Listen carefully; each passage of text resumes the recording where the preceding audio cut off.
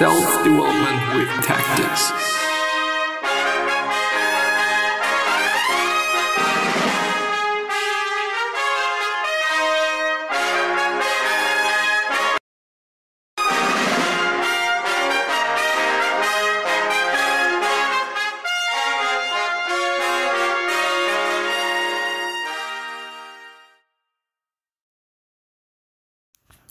So, I have nearly forgotten about recording a video, and I've also realized that I haven't recorded a video for TikTok yet.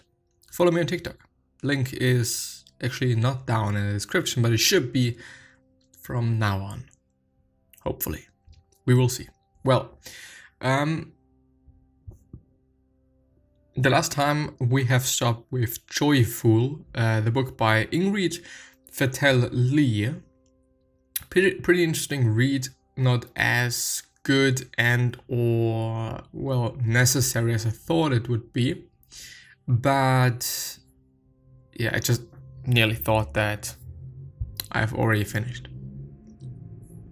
So did we stop with key idea number 2? No, we did not. We're gonna go ahead with key idea number 3. You can find freedom in a garden as long as you don't design it too strictly. No doubt you will remember that feeling you had as a child. You decided to pack a little bag and head off into the woods or along a path. What pushed you on was the feeling of freedom and the desire for the open road. Such feelings are not a thing of the past. You can actually create that freedom within your own home. It just takes a bit of design and know-how. A good place to start is the garden. Just consider what the Dutch garden designer Piet Oudolf has created in Hummelo, close to the German border. Lee visited him in his garden there and was immediately hit by a strong sense of freedom.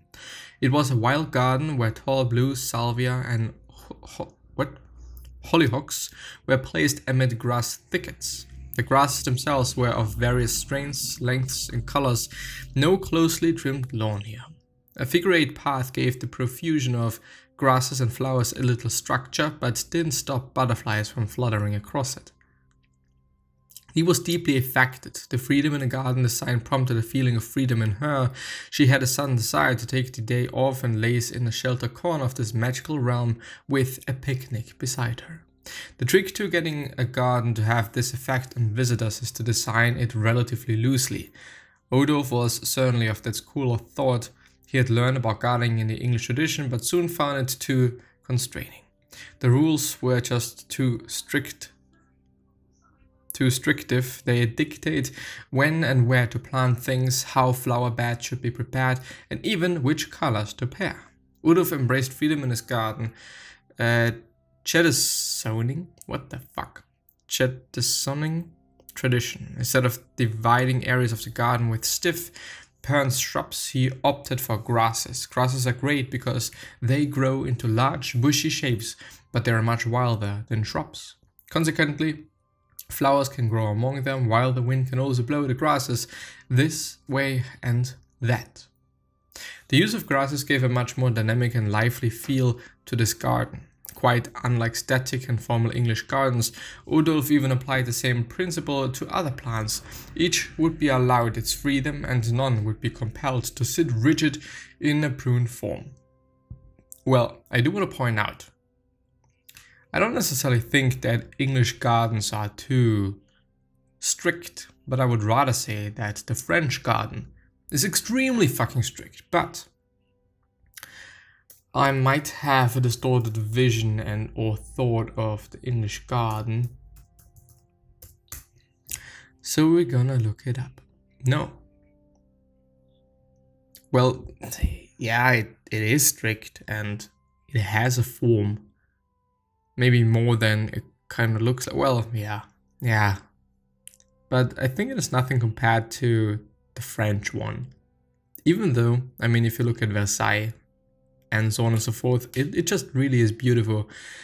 But I wouldn't think that I would have such a thing at my house, you know, such a garden. First of all, just keeping it that way costs a ton of money and a ton of effort and a ton of quite everything. And on the other hand, when you Well, I don't know. I mean, one really also has to be concerned to just not destroy the garden. You know, if it's so costly and you know, involves such a lot of work. Anyway, do I want to look up Odolph's garden? Nah. I am rather willing to go through key idea number 4. Feng Shui is about creating a harmonious space which can increase joy and happiness. Feng Shui gets a bad rap these days. Perhaps you already feel a tide of skepticism rising at the very mention of the term, but it needn't be like that. In essence, it is just a Chinese philosophy that guides people on how best to arrange rooms in order to, for example, get sound asleep. It is actually a pretty practical approach to creating a harmonious space. Putting Feng Shui into action is simple. You have to focus your attention on each part of the home and consider how the overall room design might be made more harmonious. There is no magic to it. The underlying principle in Feng Shui is that a form of energy called Qi runs through all matter. Consequently, should the flow of Qi through a space be interrupted, the room's harmony will be disturbed, due to the pooling of stagnating energy. The classic example of bad Feng Shui is to place large or tall items of furniture right in the middle of a room. Also looks shit, by the way. You might think it difficult to assess the finer flows of energy in a room, but it is actually not. Just ask yourself, how would a small pet move through a room if released here? Would it be free to move and explore the space and all its objects easily, or would it get stuck circling around awkward placed furniture and piles of paper? If the latter is the case, then the room likely has bad Feng Shui. There is every reason to embrace Feng Shui since it can help increase joy and happiness. And it brings right by your front door. The entryway to any home should be free of clutter if it is to be welcoming. If you can barely open the door because of shoes, coat rags, boxes, or pieces of furniture, you will feel slowed down even as you exit. If you leave burdened by the thought of obstacles, then you will remain plagued by that for the rest of the day too. You may even find yourself becoming increasingly irritable because of it, which is, by the way, something that happened to me and something that I kind of was able to solve. I think it really depends on structuring your room in the most effective and efficient way you possibly can.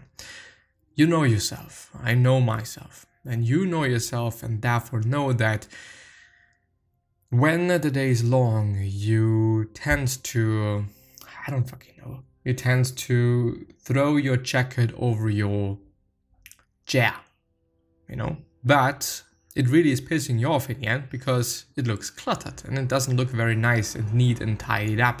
So you have to get up and have to get the energy to open your closets and put it in there. So what about having a rack where you can put your coat on or your jacket or whatnot? Probably looks a bit more tidied up. Maybe you even just put this thing into a different room so that you're not having it in your living room or your sleep room. Bedroom, sleep room, bedroom, yeah. Yes. The same applies when you arrive home. If you return to an open and welcoming space, this will lead to the generation of joy.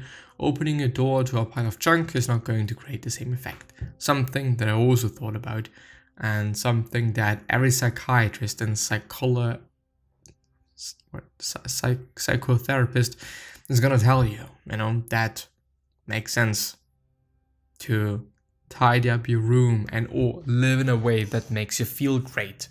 And if your room, a cluttered room, is something that pisses you off, is something that you dislike, well, guess what? Maybe you have to do something about that. Maybe that makes sense. Couples should pay special attention to the placement of their bed in the bedroom. It should allow two people easy access to it, thus neither side should be up against the wall. An asymmetrically placed bed is a sign of an asymmetrical relationship. If you adopt a more egalitarian approach in the placement of your bed, the increased harmony that generally results will also improve your domestic life.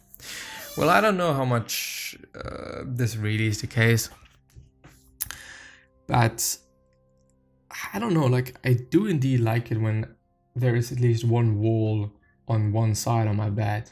Like two walls is not going to be possible quite, but I like when there's at least one. I don't know really why. In terms of movement of the bed, this kind of creates even a bit, I don't know if it is optimal, you know, to just have a wall next to your bed and, you know, actually two walls, one on the left or right side and one on the front and or back or rear of the bed. In terms of movement and therefore noise and whatnot, it's probably going to be more noise the more walls your bed is touching quite. But yeah, it's actually pretty interesting. I always thought that Feng Shui is just some festival kind of thingy thing, but apparently it is not. Feng Shui for the bedroom. Bed in a command position, which is like really in the middle. Headboard, so you apparently need a headboard. Two side tables. Not too many houseplants, but there is 1 and 2. And no TV, no heavy paintings, no sharp corners. The question is why? Learn all about your Feng Shui area for your home or office. Career, water, helpful people, creativity. What is that? Ruhm und Zukunft, which is your future and well, I knew the word actually, like the word of mouth that gets spread about you, you know, whether it's something good, something bad. And there you have fire as an element, heart, face, and eyes as well, body things, and S for south, I guess, and some other symbol that I really don't know how to interpret. Then when you have love and partnership, you're gonna have earth or soil quite as an element, your tummy and your mouth as a body part, and southwest. Kids and creativity, you're gonna have metal, lung, nose, and mouth, as well as the west. Then northwest is gonna be helpful friends as well, metal apparently. What is K-I, K-L? Well, I don't know. There you have part of your intestines, I guess, and your head. Then on the north side, you're gonna have, well, I actually don't want to read the whole thing. I don't necessarily think it is important. There is a little overview. Wood, creativity and growth. Fire, leadership and boldness. Earth, strength and stability. Metal, focus and order. Water, emotion and inspiration. That is amazing. I really don't know how to use it, but it is there when you have it. And apparently you should also not have a window above your bed, above the head of your bed, and you also shouldn't have something beneath your bed, like some drawers, so that it is optimal apparently. Then you should also not have your door in the corner. There's actually ways in which you can... I don't know if this is a real thing. I don't think so. Could you please not be as loud? Thank you. Well, yeah, quite indeed. I mean, I thought that it is a bit crazy, but there is this north to south diagram of things, and you can also apply that to your whole flat. So it makes sense, apparently, to have your bathroom in the north, living room in the south, your bedroom in the southwest, another bedroom in the south northwest, then you're gonna have it kind of, I don't know if it makes any sense, to be honest. Like, I think it is rather random. Well, it kind of, now I get it. So when you have partnership, kids, friends, career, knowledge, family, wealth, yeah, and the other one that I just don't know. If you think about it, when you have partnership in the southwest, then having your bedroom there with your partner makes sense. If kids is in the west, well, then you're gonna have a room for the kids in the west. If friends is gonna be in the northwest, then you're gonna have like a guest room there. Career is in the north. There you're gonna have your working room thingy thing. Knowledge. Yeah, I think you get my point. And with that being said, I think that I'm gonna end the episode, and I'll see you soon, hopefully.